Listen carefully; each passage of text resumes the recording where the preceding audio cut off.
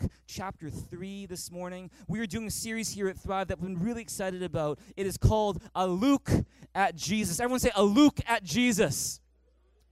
And don't let the cheesy name fool you. The fact is this, that we have been going over the past several weeks into looking at the person, the amazing person of Jesus Christ according to the Gospel of Luke. And we've found that in this series, what we've been doing, we've been learning some amazing things about Jesus, the amazing things that he did, the amazing person he is. And we have been really having a good time through the series. Having a good time in the series so far with us?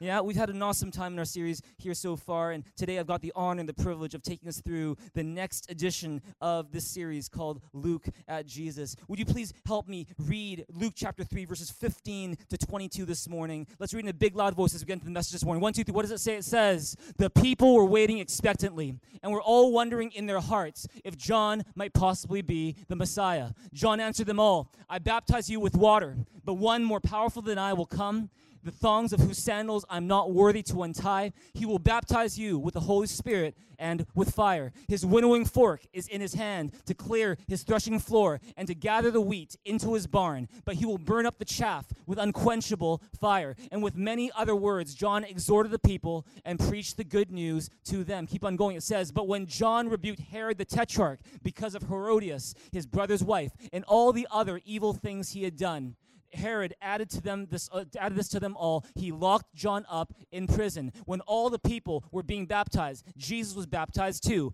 And as he was praying, heaven was open, and the Holy Spirit descended on him in bodily form like a dove. And a voice came from heaven, you are my son, whom I love. With you I'm well pleased. We'll stop right there. See, this morning we are talking about a message I'm really excited about. And before I tell you the title of this message, let me tell you a little bit about what happened this past week. You probably saw this on social media, if you've been on Instagram or Facebook. It's something called the 10-year challenge. Have you guys seen the 10-year challenge? Something like that, where often I think it started with celebrities. They said that 2009 was a really big year for social media. It's kind of the breakthrough year when social media really became a thing. And so for the past 10 years, it's been huge. And now, these celebrities are kind of looking back at the past 10 years and kind of comparing a photo of them 10 years ago with the way they are today. A lot of them say stuff like, oh, what a difference 10 years makes, and they look exactly the same. It's one of those things where I think they probably are kind of like, hey, I haven't aged at all. But this is the thing is, in case you're curious, would you like to see some 10-year challenge photos from Pastor JB and Pastor Shar? You want to see that? Are you curious? Okay, you want curious what we looked like 10 years ago? Okay, here we go. I know it's tough to tell which year is which. I know. When the presence of God is a fountain of youth, I know. But obviously, Pastor Shar hasn't really aged at all. On the other hand, the 2019 version of me looks like I've eaten the 2006 version of me. But that's just the way it is. We've got another one where our family has, of course, expanded over the years, and so we've got us there, and so that's kind of a look back at not just 10 years, but that's about 13 years ago. That's us just last month there. But when it comes to the 10-year challenge, a lot of people have been talking about it. A lot of people have been using it to bring awareness to different causes. And this is the thing. Today, the message I want to share with you is called Changed by Unchanging Love. Changed by Unchanging Love. See, I'm going to put it to you today that I would think that when God looks at the 10-year difference that has happened in your life, as it relates to your life, I would put to you that what God is most concerned about is not how many wrinkles have appeared on your face after 10 years, or how slim or how not slim you are after 10 years. Whereas people tend to focus on appearance, the Bible says God focuses on the heart. And as it relates to your life, if God were to do a 10-year challenge with you, I believe the kind of questions that God will be asking us are not, do you still fit into that dress? Or how much bigger are your arms today than a decade ago? But I think he'd be asking questions like, am I more loving today than I was in 2009? Am I still the old selfish me otherwise? Am I more patient 10 years forward as opposed to a decade ago? Or am I still really kind of a hard person to deal with when I don't want to wait? Am I more joyful? Am I more persevering? Am I wiser today than I was 10 years ago? Or am I still making the same basic mistakes that I made in another decade? Are my relationships with people healthier than they were 10 years ago? Is my relationship with God stronger than it is 10 years ago? Am I a better husband or better wife than I was a decade ago? Am I, a better father today than I was 10 years ago? Am I a better, whatever it might be, whatever God has called you to do, am I further along in that calling that God has called me to do or called me to be than I was 10 years ago? In the words of our church vision, am I more alive, worshiping Jesus than 10 years ago? Am I more expectant, growing more like him than 10 years ago? Am I more involved, serving Jesus with my talents than I was 10 years ago? Am I more out loud and leading people to Jesus than I was 10 years ago? Am I more united and loving my spiritual family, my church, than I was 10 years ago? See, God loves you just the way that you are, but he didn't make you to stay the same. Amen. Let me say that again in case you didn't miss it. God loves you just the way that you are, but he didn't make you to stay the same all your life. In fact, he made you to change. He made you to transform into the image of his son, Jesus Christ. And that's why the message I'm here to share with you today is called Changed by Unchanging Love. How do we change and become the greater version of ourselves that God made us to be? The wiser version of ourselves, the more thankful version of ourselves, the more persevering version of ourselves, the more courageous version of ourselves. We're going to talk about that today. If you're interested in not wasting 2019, but you want to be able to do a challenge years from right now and say, you know what, I am stronger today than I was back in 2019, then let's get into this message right now together. Would you look with me at Luke chapter 3, verse 21? We're going to begin with the end in mind today. Look at verse 21 of chapter 3 of Luke. What does it say? Read it with your big loud voice. 1, 2, 3, it says, when all the people were being baptized, Jesus was baptized too. Stop right there. See, since this verse is talking about baptism, let me show you one more old photo. Can I show you one more old photo? Okay, here's this old photo. This is an old photo of me getting baptized. I was 15 years old, okay? I just gave away my age, but the fact is that back in 1993, I was still in high school. Back then, I still struggled with insecurities. I still had a lot of immature things that I did. I still had a lot of questions about life, questions about the future, questions about the Bible, questions about God. But, one day, I responded to this message that was saying that, God, he loves us. Even though we've sinned against him, he still loves us. And he sent his son Jesus down on a cross for our sins. And I responded to that message. And in response, they said, one of the basic things you do is you get baptized. And so I did that. I put on a white gown like you see right there. You don't necessarily have to wear a white gown to get baptized, but it was just a way for us to get into the water. And as I got in the water, come back up. It only takes a couple seconds, but it's a declaration to say, I need a Savior. His name is Jesus. I believe Jesus died on the cross for my sins. And that's what happened. That was my baptism. And baptism, if you know, is not a graduation. It's a beginning. Baptism is not you saying, I have it all figured out, I've got no more questions at all anymore. It's you simply saying, I know I need a Savior, and I know his name is Jesus. That's all that baptism is. And so if you have made that step of faith and said, I believe in Jesus, I believe he died on the cross for my sins, I believe that because of him my sins are forgiven, then you know what? Your next step is to get baptized. Maybe you received Jesus Christ at our Christmas service just a few weeks ago. Maybe you received Jesus even more recent, like last week. If that's you, then you know what? You are ready to get baptized, because it's not saying, I don't have any more questions, I've got no more insecurities, I'm the most mature person on the planet. Rather, it's simply saying, I need a Savior, his name is Jesus. If you believe it, say amen. So I encourage you to do that class that we talked about earlier. Get to know Thrive Church. It's our baptism class as well. Sign up for it as well. That's why I got baptized. I knew I was a sinner. I knew I needed a Savior. I knew his name is Jesus. But why did Jesus get baptized? Because that's what we're talking about today. We're looking at Jesus' baptism. And see, Jesus didn't sin. Jesus didn't need a Savior. Jesus, in fact, is the Savior. So why would he get baptized? Have you had that question before? In fact, John, the guy who's doing all the baptizing at the time, he had that same question. If you read the Gospel of Matthew and you read Matthew's account of Jesus' baptism, you're going to find that when Jesus comes up to John and says, would you baptize me? John is puzzled. They're cousins. They've known each other all their lives. All their lives, John has known this is going to be an amazing man of God. He is the Messiah that we're all waiting for. And then so he looks at Jesus in the eyes and goes, you are coming to me to get baptized? I should be baptized by you. You come to me? And then Jesus says to him, let it be done as it is, because it's going to fulfill all righteousness. See, what does that mean? See, the reason why Jesus was baptized wasn't because he sinned, wasn't because he needed a Savior, but it was so that he could identify with you and with me. See, Jesus didn't just identify with us in our sin when he died on the cross, But he even did so when he got baptized in the Jordan River. And it's in identifying with us that he would be the perfect mediator between God and people. It's in identifying with us that he understands your struggle. It's in identifying with us that he knows what you go through, the temptations you struggle with, the problems you deal with, the hurt you struggle with. Aren't you glad that you have a Savior who's not distant from your problems, but who understands and sympathizes with you? Amen. That's the Jesus that we know and serve. He is the one who comes to save. And when he got baptized, he did so to identify with us. Look at verse 21. Keep on reading. It says, "And as he was praying, heaven was opened, and the Holy Spirit descended on him in bodily form like a dove. And a voice came from heaven, 'You are my Son, whom I love. With you I am well pleased.'" Sometimes you will hear in Christian circles, or read about this in books, about something called the Trinity. Everyone say the Trinity.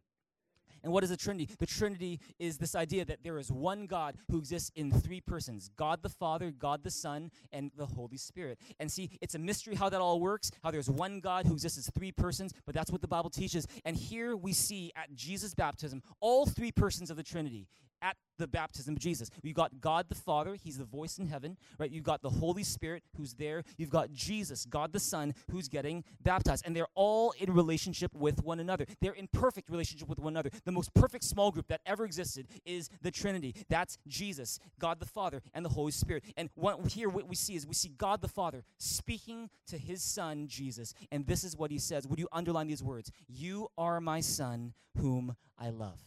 Now, I want you to notice something here. At this point in history, Jesus has yet to be a public figure.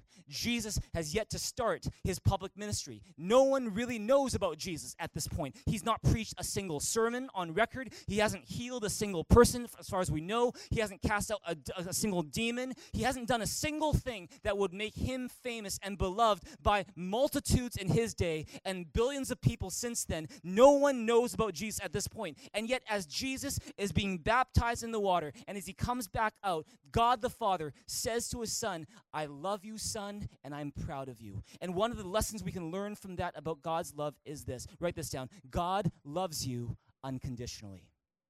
God loves you unconditionally. See, in other words, God's love for you is not based on your performance. God's love for you is without condition. If you believe that, say amen.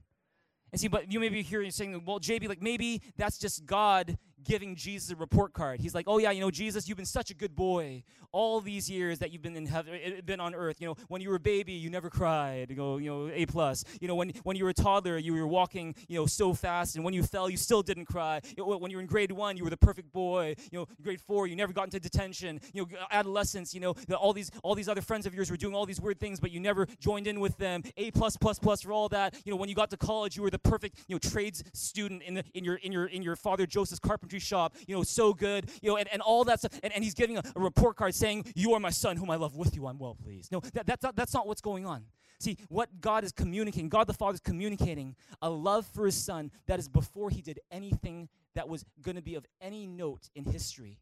And that's because God's love is unconditional. And the reason why you can put it to you and say God loves you unconditionally is because long before you ever thought about God, long before you ever tried to reach for him, God reached for you when he sent his Son, Jesus Christ. Is that when we could have no way of reaching God, when our sins separated us from God, and our sins warranted that we be separated forever from God, we had no right to get to God. We couldn't meet God's standards if we tried. And the fact is, what we deserved was separation from God, death eternally. But God said, "No, I'm not going to quit on you. No, because I love you, because my love is not based on your performance. I'm going to do something about it. I'm going to send my Son, Jesus Christ. He's going to come to earth. He's going to die on the cross for your sins, and he's going to rise again to life to show that your sins can be forgiven. And if you trust in Jesus Christ, not only are your sins forgiven, but you are a child of God. You are a citizen of heaven. And because of Jesus, you can always say, the best is yet to come." Come on, if you believe that, give God a big hand, a big shout in this place right now, because that's what God does for you and for me. God's love for you is unconditional. Turn to your neighbor and say, God loves you unconditionally. God loves you unconditionally. That's why Romans says, but God demonstrated his own love for us in this. While we were still sinners, Christ died for us. God's love for you is unconditional. That means regardless of what you said last night, regardless of what you did last week, regardless of what kind of mistake you've made in your past, God loves you as much as he always had. And because God's love for you is not based on what you do, it's based on who he is. And the Bible says God is love. Come on, give God a big, big hand here in this place for the unconditional love of God. His love doesn't change for you with the seasons. His love for you doesn't change with the weather. It doesn't change with your mood or how you feel about yourself. God loves you on your best day just as much as God loves you on your worst day. It's because God's love for you is unconditional. Amen. Maybe you grew up in an environment where you felt like your love or how loved you were was based on all these conditions, where you had to meet certain conditions in order to be loved by anybody. That's not the way it is with God. He loves you with an unconditional love. And this is what I find, is that the more you experience the unconditional, unchanging, life-changing love of God, it changes you. It changes you from the inside out. You're not the same person that you used to be. And, we can try so hard to come up with New Year's resolutions and go on diets and do all these different things by our own willpower to try to change ourselves. But what I find is this, is that there's nothing that changes a person's life like the unconditional love of God. In fact, I would put it to you this way, is that it is the experience of God's unconditional love that changes us. Is that the way that your life changes is not simply through your own willpower, but it's through the unconditional, unchanging, life-changing love of God. Paul, the Apostle Paul, he writes about this in Ephesians 3:17-19. Would you read it with me, big loud voice? What does he say? It says, I pray that you, being rooted and established in love, may have power, together with all the saints, to grasp how wide and long and high and deep is the love of Christ, and to know this love that surpasses knowledge, that you may be filled to the measure of all the fullness of God. See, when Paul says that you would know this love, he's not just talking about, knowing it intellectually or knowing it philosophically, but he's talking about knowing it experientially. He's talking about experiencing that love such that you know it by experience. And see, here's the thing. When you know God's love, not just as an idea in your mind, but you know it because you've experienced it, it changes you. It changes you from the inside out. It changes the way you look at yourself. It changes the way you look at your life. It changes the way you look at your future. It changes the way that you talk to the people in your home. It changes the way that you treat the people around you. You become a better friend because of Jesus. You become a better leader because of Jesus. You become a better servant to others because of Jesus. You become a better teammate because of Jesus. Do you believe that? Say amen. And my prayer for you in 2019 is that you would know the unchanging, life-changing, unconditional love of God, is that you will find that as you know this love, it'll start changing you from the inside out. You will be changed by unchanging love. Now the question is this, how? How do you get changed by the unchanging, life-changing love of God? See, as powerful and as important as baptism is, and we talked about it just now, I find this is that it's not so much those one-time experiences like baptism that cause you to experience God's love for the long term of your life on earth. What I do find is that what is even more important is what you do on a daily basis. It's the choices you make every day and how you respond to this amazing love that God has for you. And so I want to end this morning by talking about 3 habits that you and I can focus on in 2019 that will help you experience God's unchanging, life-changing love. And I encourage you to give take some good notes in this place this morning as we look at 3 habits to help you experience God's love. Number 1 is this. Write this down. If you want to experience more of God's unchanging, life-changing love, every day practice humility. Everyone say humility. Say it again, humility. Read with me verse 15. Read it with me right now. It says, the people were waiting expectantly and were all wondering in their hearts if John might possibly be the Christ. You got to know this. John is the guy who's baptizing Jesus. At this time, John is the famous one, not Jesus. At this time, John is the big deal, not Jesus. John at this time, if this was today, he'd be on every Instagram feed. He'd be like, everyone want to be friends with him on Facebook. He'd have just like a blowing up Twitter account. He'd have his head would be on every, T-shirt. He'd be in the news all the time because this John was a big deal at that time. He had a miraculous birth. People prophesied even before he was born that he would be great in the sight of the Lord, that God would use him to bring many people to him. And when John actually starts preaching, the impact he makes is huge. He's out in the countryside, and yet people will flock from all these different cities to go to the countryside to see him, to hear him preach, to get baptized by him in the river. And he becomes the most prolific teacher, prophet, and minister that Israel has seen in at least the past 400 years. And if he were ministering today, you would hear his name all the time. That was how big John had become. He became known as John the Baptist. And many of the Jews at that time were watching John. They're listening to John. They're seeing all these things happening, and they're thinking to themselves, man, this John guy, could he be the Messiah that we've been waiting for all these years? Could he be that saving King Messiah that's going to deliver his people and rescue us from bondage? Is he the one that all these prophets have been prophesying about and the scriptures have been foretelling his coming about? Is it him? Is it him? And John, his response was this: no. It's not me. John's mission from the very beginning was not to point people to himself. It was to point people to Jesus. And see, in fact, this is how he would respond. Look at verse 16. How does he respond? Read it with me. He says, John answered them all, I baptize you with water, but one more powerful than I will come, the thongs of whose sandals I'm not worthy to untie. He will baptize you with the Holy Spirit and with fire. See, what does John mean when he says, one more powerful than I will come, the straps of whose sandals I am not worthy to untie? See, what does that mean? See, do you know that back in Jesus' day, back in John's day, untying the sandals of someone else was a very special job. It wasn't something that a normal person would do.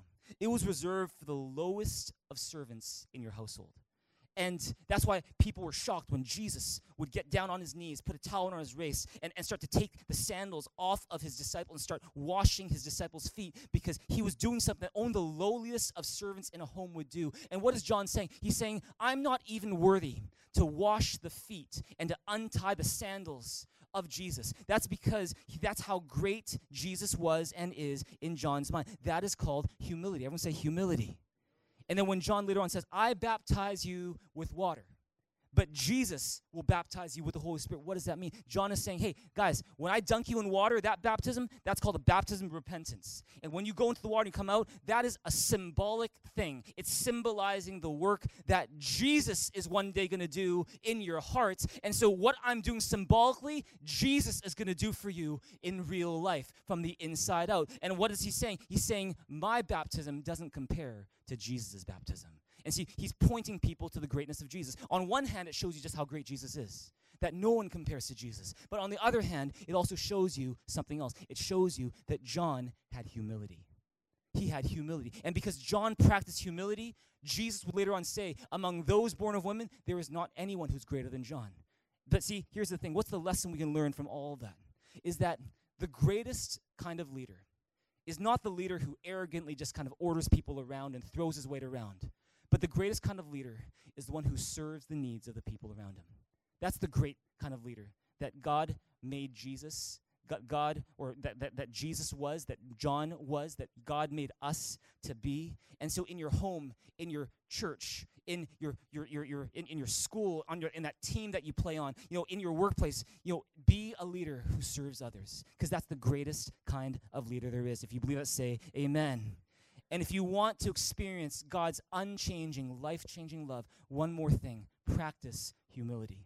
My question for you is this, is how humble are you? How humble are you? Do you struggle with humility?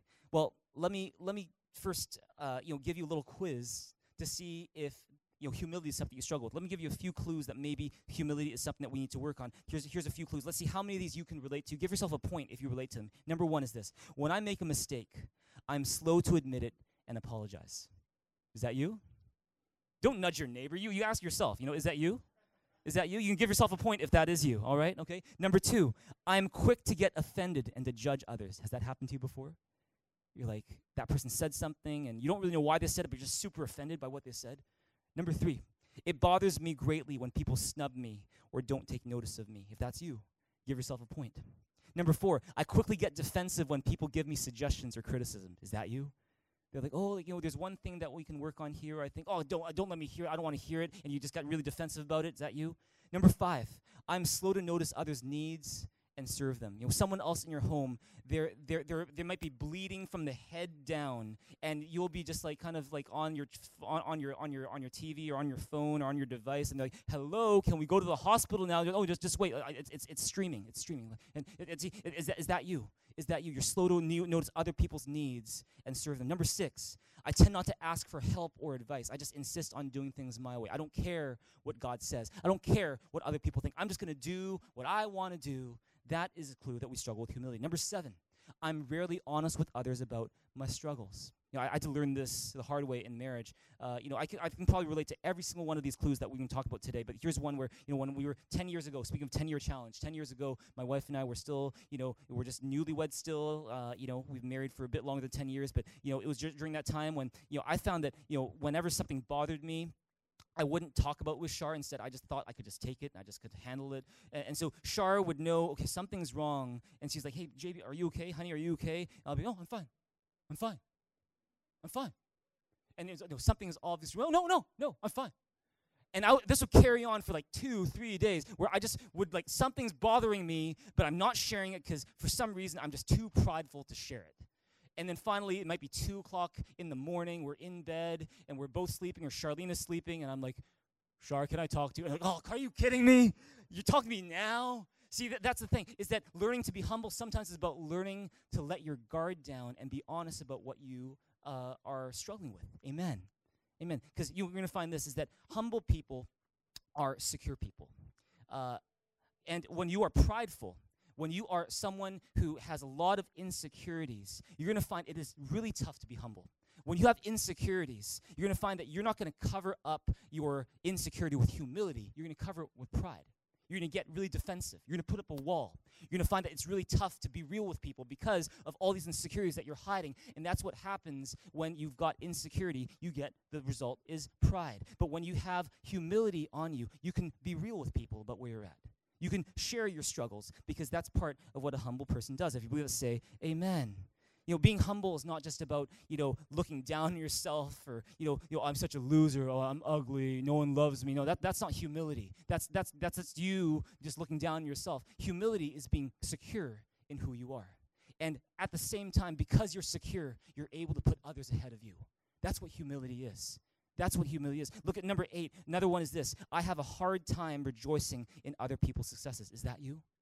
Have you ever had that happen to you where someone else is celebrating something great and you have a hard time just rejoicing with them, celebrating with them? That could be a sign you struggle with humility. Number 9, I still hold grudges against people who have hurt you badly, or people who've hurt me badly. You're like, it maybe happened 10 years ago and you're still rehearsing your speech to them in the shower that they're never going to hear because you're just still hanging on to that grudge. Number 10, I despise it when other people show off.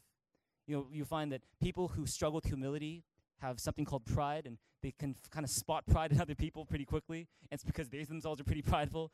And so, if you're able to spot pride in others, then I know you might be looking in the mirror. That's one of those things about humility and pride. How many of these things do you struggle with? How many of these things do you relate to? But I would say this, I would venture to say that every single one of us, in one way or another, struggles with humility. And if you struggle in this area of humility, you know this, is that a lack of humility causes stress in your life. That when you have a lack of humility, it causes conflicts in your relationships unnecessarily. It causes you to get easily upset and to lose your peace really quickly. It causes you to have a very limited relationship with God because God says God opposes the proud but gives grace to the humble. And so if you struggle with humility, is there anyone else who struggles with humility here? Am I the only one? If you struggle with humility, can I give you 2 suggestions this morning? Is if you struggle with humility, first, ask God to make you a more humble person. Don't just rely on your own willpower to say, oh, I'm going to be more humble. No, ask God. Because God can give you the power to change by his unchanging love. You can say, God, I repent. I admit that I have been such a prideful person, that I am such a prideful person, that I get so offended so easily. I just have such an issue with pride. Please forgive me and help me to be more humble. When you do that, what you're doing is you're giving God room to do things that you can't do yourself. You're giving God room for his unchanging, life-changing love to work in your life. And after you ask God for his help, here's a few things you can do. Take one of those clues, any one of the clues that we talked about earlier today, and do the reverse. Do the opposite. So, for example, if you are slow to apologize, go surprise someone this week and apologize quickly. Amen. Amen. So, like husbands, if you're slow to apologize to your wife, do something that's going to just totally surprise them and go, hey, honey, I'm really sorry for yelling at you that day. And they'll be like, thank you for finally apologizing. And all the women in this place said, you don't want that? Okay, well, and all the men in this place said, okay, the men want it more than women. Okay, I guess it is. You got some humble men in this place. Praise God. Now here's another one. If you're quick to criticize, if you're really quick to judge people, this coming week, if you want to grow in humility, with God's help, hold your tongue.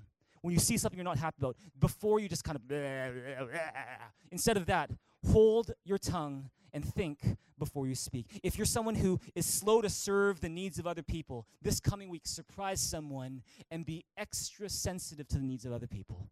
Go and serve that person at home who's always serving you, but you're not serving them. Go ahead and surprise them with humble service. Do you tend to not ask for advice? Go and ask for advice this coming week about an issue where you need help. Do you have trouble rejoicing in another person's success? Go and encourage and celebrate that person, even if it means you have to grit your teeth a little bit and go, congratulations. That's okay, because you're learning humility. If you'll hold a grudge against someone that you still haven't forgiven, you can say, God, with your help, please help me to forgive that person. What are you doing? You're growing in humility when you take these steps. Look at 1 Peter chapter 5, verse 5 to 7 with me. Read it in a big, loud voice. 1, 2, 3. What does it say? It says, all of you, clothe yourselves with humility toward one another, because God opposes the proud, but gives grace to the humble. Humble yourselves, therefore, under God's mighty hand, that he may lift you up in due time. Cast all your anxiety on him, because he cares for you. Turn to your neighbor and say, God cares for you. God cares for you. And because God cares for you, when you respond to his unconditional, unchanging, life-changing love by trying to practice humility, you give God room to work in your life and to change you from glory to glory. So every day, practice humility. Amen? Is it helpful in this place so far? Amen. Number 2, if you want to experience God's unchanging, life-changing love, changing your life, why don't you do this too? Number 2, every day take God's word seriously. Take God's word seriously. Look at Luke chapter 3, verse 17 with me. Read it with me in a big, loud voice. 1, 2, what does it say? It says, his winnowing fork is in his hand to clear his threshing floor and to gather the wheat into his barn, but he will burn up the chaff with unquenchable fire. See, what's John talking about? What's this winnowing fork, wheat and chaff? What is he talking about? See, John, back in his day, was observing farmers who would go out into their fields, and they would have what's called a threshing floor, where they'd bring all of their grain to this one flat floor in the middle of their field. And what they would do is they take this winnowing fork, which is like a pitchfork, and what they do is they grab this winnowing fork and they would stuff it into the grain that they collected. They'd throw up the grain in the air. And their hope was this, is that, in grain there's 2 parts to it. There's the wheat, which is edible, which is digestible, which is good for you.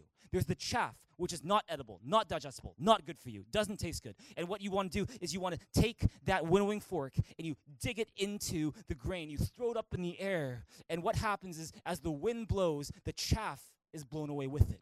And what falls to the ground at the feet of the farmer is the wheat that has substance. And so what they do with the chaff, they pick up all the chaff, they burn it in the fire. They take the wheat that's left and they put it in a place where they can feed people with the goodness of that wheat. That's going on. And so when John says that he's come to separate the wheat from the chaff with his winnowing fork, what is he talking about? See, you got to know this, is that the winnowing fork represents the word of God. And the 2 things, wheat and chaff, these represent 2 types of people and the different way that they respond to the word of God. See, the first type, called the wheat. Everyone say the wheat. The wheat are those who take Jesus' word seriously, is that they've got substance. And so when the word of God, that is that winnowing fork, goes into them, lifts them up, shakes them up a bit, what happens is they fall to the ground at the feet of Jesus. But on the other hand, you got this other group called the chaff. Everyone say the chaff. And when the word of God goes into them and it lifts them up and shakes them up a bit, what they do is they fly away. When trouble comes, they fly away. When temptation comes, they fly away. When false teaching comes, they fly away. They don't have a strong foundation. Their substance is not quite there, and so they fly away. And the question John would have you and I to ask ourselves is, are you wheat or are you chaff when it comes to the the word of God.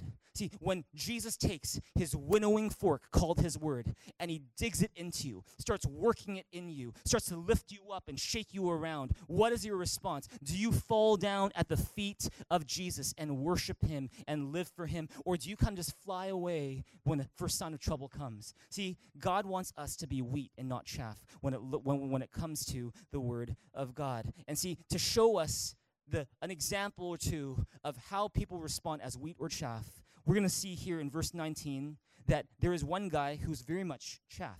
Look at this. What does it say? Look at verse 19. What does he say? It says, "But when John rebuked Herod the Tetrarch because of Herodias, his brother's wife, and all the other evil things he had done, Herod added to this to them all. He locked John up in prison." See, Herod is like chaff. King Herod, he's the king of Israel. He's actually a puppet king because he wasn't the rightful king. And John the Baptist is calling Herod out on some things that need to change in his life. Herod has gone ahead and he has taken as his own wife the wife of his brother-in-law, and this wife's name, this woman's name is Herodias. And so now he's committing adultery and incest at the same time. And John's saying, hey, you got to change that. And there's other stuff in your life that's got to change. And you know what Herod's response is? When the word of God digs into him, what is his response? He flies away. And in this case, because he's so powerful, because he's the king and he can do what he wants to do, then what he does is he does the equivalent of flying away by putting John away. He puts him in prison so he doesn't have to hear him anymore. Eventually, he cuts off his head. It's because that's one way that people respond to God, is that they cut off the word of God from their lives. And they respond like chaff. They turn off their Bible podcast. They close their Bible. They go to church, but they play on their phone instead of listening to God's word. They just kind of shut God out, and they close the door on him. That is chaff. Everyone say chaff. But then there's Jesus. Look at verse 21. What does it say? It says, read it with me. It says, when all the people were being baptized, Jesus was baptized too. See, God is speaking through John. He's saying, repent, be baptized, for the forgiveness of sins. And Jesus, in response to the word of God being preached through John, Jesus gets baptized. Jesus is the word of God. He's the Son of God. And yet, with a soft, humble heart, he takes the word of God seriously, so much so that he gets into the water and he gets baptized as well. And because of that, because he was so humble, God could later on use Jesus, his son, as wheat, as bread of life to feed a world around him. Amen. And see, that's the difference between wheat and chaff. And my question for you today is this. When it comes to the word of God, are you wheat or are you chaff? Do you seriously take the word of God? Do you read it? Do you believe it? Do you study it? Do you cherish it? Do you meditate on it? One thing that happened with me is after I got baptized, I showed you a picture of my baptism, many, many years ago. And one thing that started to happen for me that really helped me was after getting baptized, over the next few months, I started to do something I'd never done before. I was going to say, okay, every day I'm going to read a little bit of the Bible. And I had this little notepad, this yellow notepad, legal pad, and I just kind of write notes on what I was learning. And something very, very cool happened is that I found this is that when I was doing that, not only was I learning more of God's word, but something else was happening in my heart. Is that I find this, speaking of wheat and chaff, I find this, it's like as if all of us, we carry these baskets around with us. And they're not baskets of grain, but they're baskets of thoughts and feelings that we have. Some of them are good, some of them are bad, some of them are pure, some of them are impure, some of them are intentional, some of them are random. These include our plans, our preferences, our opinions, our judgments, all these things that we carry around, our feelings, we carry them around. And when we're interacting with people, we, without knowing, we're feeding people whatever's in our basket. And whether it's good or bad, whether it's edible or inedible, whether it's digestible or indigestible, whether it's healthy or not, we're just kind of giving it out to people to eat because that's how we do it. And this is the thing, is that if I don't have a filter for the stuff that's in my basket, I could be feeding people the wrong thing. I could be feeding myself the wrong thing. And what I find is this, is that with the word of God is this, is that when I take this basket called everything that I've carried on in my mind, my thoughts, my feelings, and I go to the threshing floor called the presence of God, and I pour it out in the presence of God, and I let the word of God, this winnowing fork, start to work on those feelings, to work on those thoughts, to dig into those thoughts, to divide those thoughts, to shake those thoughts up a bit, to lift up those thoughts a bit, to let the wind of the Spirit blow those thoughts through a bit. Then what happens is the stuff stuff that wasn't edible, the stuff that wasn't healthy, kind of just goes away, and the stuff that lands back and is there for me to use is the good stuff. It's the wheat. It's the stuff that has substance. It's the stuff that I can later on take on to give to my family, to my friends, and know that it's healthy because I've let the Word of God filter through the basket that I have. Does that make sense? Amen. And I find that if you do that on a regular basis, you will experience the unchanging, life-changing love of God changing your life and making you healthy and whole once again. Turn to your neighbor and say, take God's Word seriously. Take God's Word seriously. And so with that in mind, I'm really excited this morning because today we are launching something brand new here at Thrive that we believe is going to make a significant difference in the lives of people here at Thrive Church. It is called our 2019 Game Challenge. Come on, give God a big, big hand for 2019 and our Game Challenge. We're going to be doing this on February 3rd all the way till March 3rd of this year.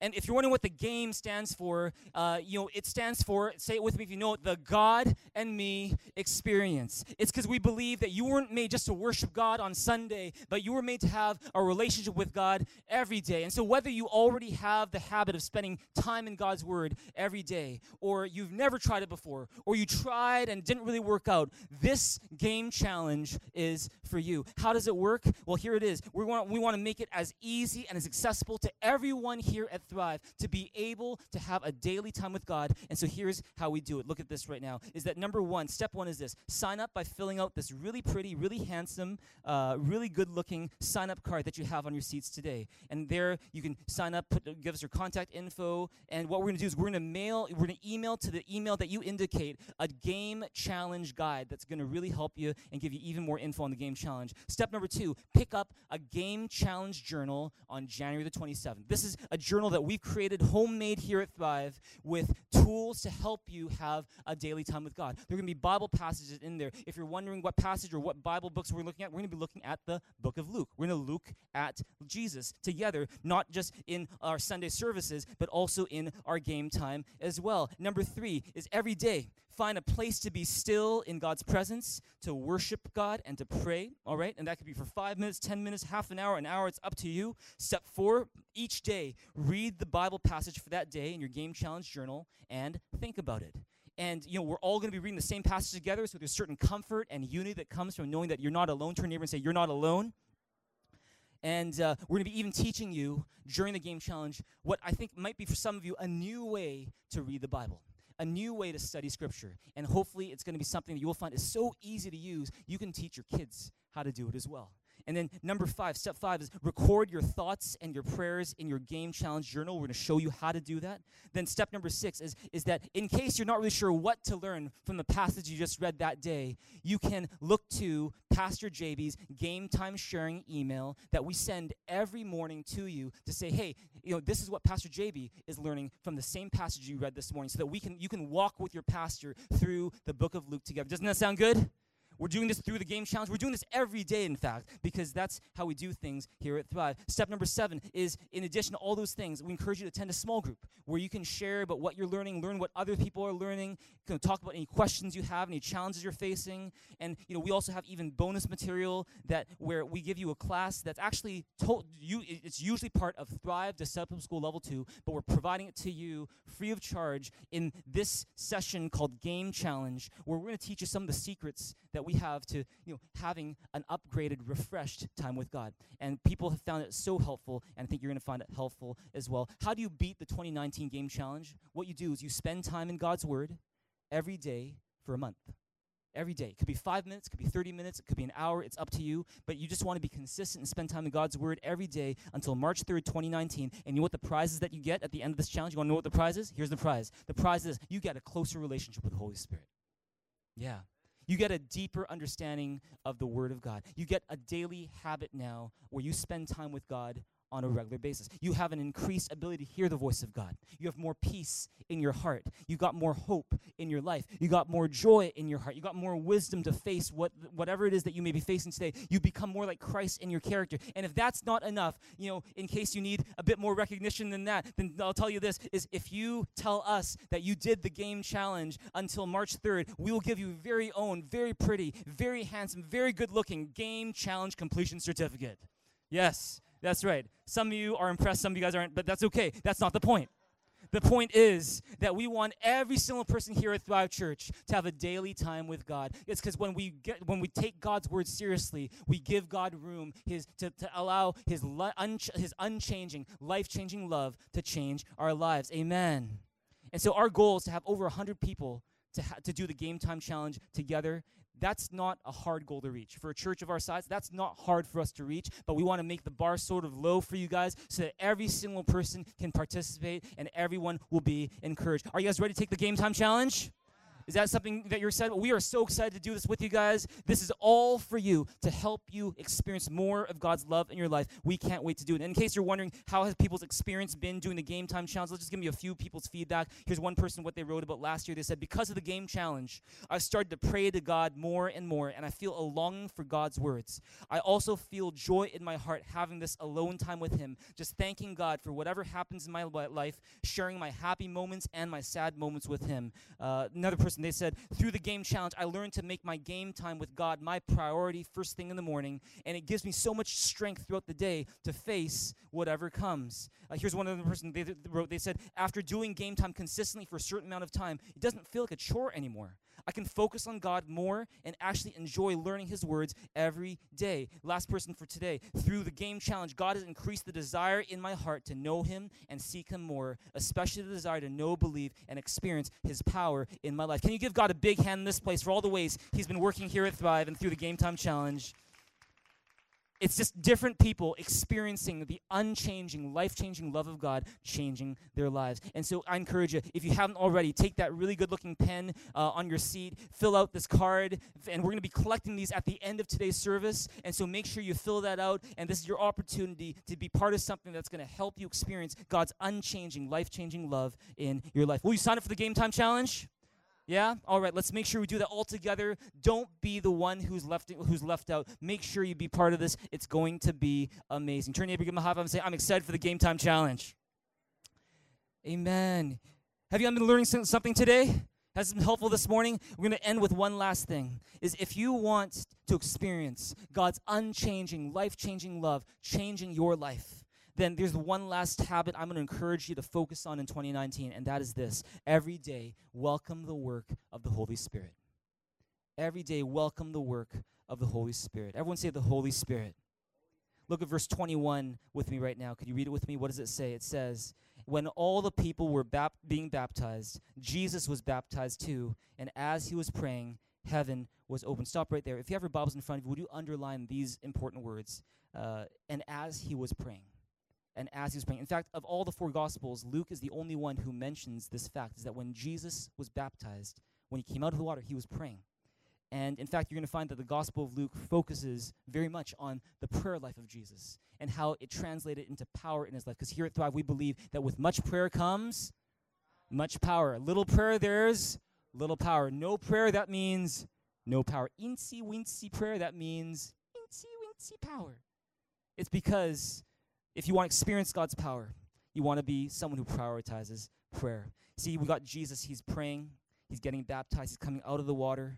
And then all of a sudden, it says, look at verse 22. It says, and the Holy Spirit descended on him in bodily form like a dove. Let me ask you this question. What does that mean? When the Bible says the Holy Spirit descended on him in bodily form, what does that mean? Does that mean that Jesus, up to that point, had never received the Holy Spirit, and now for the first time he's receiving the Holy Spirit? No. No, he's God the Son. He's had the Holy Spirit from the very beginning of time. But see, what happened is that Jesus is there. He's getting baptized. He's coming out of the water. And as he's praying, as his prayers are ascending to God, the Holy Spirit is descending on him in a bodily form. What that means is this, is that in part what it means is that God is someone you can experience. God is someone you can experience. He's not just an abstract thought. He's not just an idea. He's not just an intellectual philosophy. What he is someone you can experience. You can feel his peace. You can feel his love. You can feel his presence. You know, for me, I know about you, but sometimes for me, I know this happens for some of you guys as well, is that sometimes we're worshiping in church, or I'm having my game time at home, and sometimes, not all the time, but from time to time, I will feel the presence of God and the Holy Spirit so strong that I'll have like tingling, almost like electricity going through like parts of my body. Like sometimes like it's my hands, sometimes it's my head. Sometimes I feel like this almost like this breeze that's kind of blowing through my body, even though it's not windy outside. And it doesn't happen when I'm watching Netflix. It doesn't happen when I'm listening to pop music. It doesn't happen in most other contexts, but it happens when I spend time with the Holy Spirit. And what does that mean? It means that God is someone you can experience. He made you not just to know him from afar, he made you to experience him. And see, what does verse 22 mean when it says the Holy Spirit descended on him in bodily form like a dove? See, let me tell you what it doesn't mean. It doesn't mean that the Holy Spirit is a dove, all right? Okay, and it doesn't also mean that when Jesus was coming out of the water that a dove actually landed on his shoulder, as some movies might depict. That's not what happened. See, it says the Holy Spirit descended on Jesus like a dove. And what can we learn from that is that the Holy Spirit is gentle like a dove. God is a gentleman. He respects your freedom. He respects your choices. As much as he loves you with an unchanging, unconditional, life-changing love, as much as he longs to be close to you, when it comes to experiencing him, he will not do anything to you or with you unless he's got your consent, unless you welcome him to do it. And see, that's why Jesus would say in Revelation 3, I stand at the door and I knock. And if anyone hears my voice and opens the door, I will come in and eat with him and he with me. Notice what it doesn't say. It doesn't say, I stand at the door and I'm going to barge in whether you like it or not. It doesn't say, I am Jesus, your holy home invader, and I'm going to get in there whether you want me to or not. I'm going to control you and hold you hostage, and you have to do everything I say, whether you like it or not. You ought to obey my commands, and you're going to have a chain around your neck. You're going to be captive to me. No, that's not the way that God works. The Holy Spirit is gentle. He's a gentleman. And so he respects your choice. If you say, God, I'm good, no thanks, he's not going to force himself on you because he loves you. He's a gentleman. He respects you. What he wants from you is not a robot who just gets his commands and obeys them whether he likes it or not. What he wants is a relationship with you because he's gentle like a dove. Turn to your neighbor and say, the Holy Spirit is gentle. The Holy Spirit is gentle. And see, because the Holy Spirit is a gentleman, can I encourage you, church, that this coming year in 2019, because God respects your freedom, because God respects the choices you make, would you use your freedom and make the choice to welcome the Holy Spirit into your life every day? Would you say, Holy Spirit, good morning, I welcome you into my life. When you read your Bible, say before you read your Bible, you can say, good morning, Holy Spirit, it's really good to have you today. Could you please speak to me today? I welcome you. It's about saying, Holy Spirit, you're welcome here. You're welcome in my life. You're welcome to speak to me. Do you want to be a person who welcomes the Holy Spirit in 2019? We want to be a church that welcomes the Holy Spirit in 2019. And see, here's the thing. Welcome the Holy Spirit is not just something that takes passion, it also takes wisdom. And it's for that reason that, how do you know if something's from the Holy Spirit? Say you ask for the Holy Spirit. Say you welcome the Holy Spirit. How do you know if what you receive is something from the Holy Spirit? See, for some of you who are maybe wondering about that question today, let me just share with you really quick. From time to time here at Thrive, I will occasionally, not all the time, but occasionally be approached by people or a person or an individual who thinks that they have a word from God for me or for the church. And I believe that God speaks. I believe in the gift of prophecy. I believe that God can use the gift of prophecy in the church to build and to edify and comfort and strengthen his church. I believe absolutely in that. Even so, to be careful and to make sure that it is truly the Holy Spirit, these are just a few questions that I ask myself. And you can ask yourself these same questions. If ever someone comes to you, maybe outside, in your school or in your neighborhood, or somehow and comes up in conversation, someone says, I have a word for you. or God wants to say this to you, or God says this to you, you have a way to kind of filter it, separate the wheat from the chaff. Let me just give you, just not everything, but just a few questions that I ask myself to help me discern the wheat from the chaff a little bit when it comes to, the Holy Spirit. Here are a few questions I ask. Number one is, does that person practice humility? We talked about humility today, right? Is that person humble? Or does that person love to throw their weight around and their pride kind of gets mixed into what they're saying? As part of that, does that person bear the traits known as the fruit of the Spirit? That's love, joy, peace, patience, kindness, goodness, faithfulness, gentleness, self-control. Do these things come out of their person's life very naturally? Or is it not joy, but kind of like negativity, and not love, but something else that comes out from them? You got to watch out for that. Jesus says that you will know them by their fruit. That a good tree will not bear bad fruit, and a bad tree will not bear good fruit. And so if you're not really sure, about the words you're saying, you look behind and you look at the character of that person. Are they a character of humility, of love, joy, peace, patience? Because you'll know them by their fruit. Turn to them and say, you will know them by their fruit. Number two, does that person have a track record of being emotionally and spiritually healthy? See, that's really important. If the person coming to you has had a long and unresolved history of depression, suicidal thoughts, mental health issues, then you got to be extremely, extremely careful about taking at face value what they say when they say God is saying this. Got to be very, very careful. Number three, does that person have the habit of reading, meditating on, and living out Scripture? In other words, do they take God's word seriously? Do they love God's word? Do they themselves go through a process where they separate the wheat from the chaff when they spend time with God? Number four, is that person's advice consistent with Scripture? And see, the thing that can be a tough one sometimes because the Bible's so big and there's so much in it that you can practically find, you can almost try to find any example from the Bible to support what you want to say. But the question is it consistent not with just one isolated incident you find in Scripture, but is it consistent with the story of Scripture? How God loved us, how we blew it, how Jesus came and how we need him, and how he's called us to a life with him and a kingdom that we can be a part of. Is it consistent with that? Or is it just an isolated event in the Bible that they're trying to mix or misconstrue to kind of point to another direction that God never intended for you to go in? Is that person's advice consistent with Scripture? Number five, do other Christian leaders, people that you respect, affirm what that person is saying? And then you can say, yeah, you know what? I think that sounds like something that the Holy Spirit would say. Number six, do other Christian leaders affirm that person's lifestyle? They're like, you know what, we've checked this guy out as well, and no one is perfect. No one will ever be perfect, but this guy, solid. Or this guy, gotta watch out, gotta be careful. Number seven, finally, is this person accountable to others? Is this person a committed member of a church or small group where it's not just about them and what they think, and it's all just that, and they're just very isolated unto themselves, but are they a functioning member of the body of Christ? If they're not, it's kind of like consulting advice from an amputated part of the body. And so you want to be very careful. You want to be very wise. You want to be very passionate, and you want to welcome the work of the Holy Spirit. Amen? When you take this kind of approach, you're going to find you're able to separate the wheat from the chaff.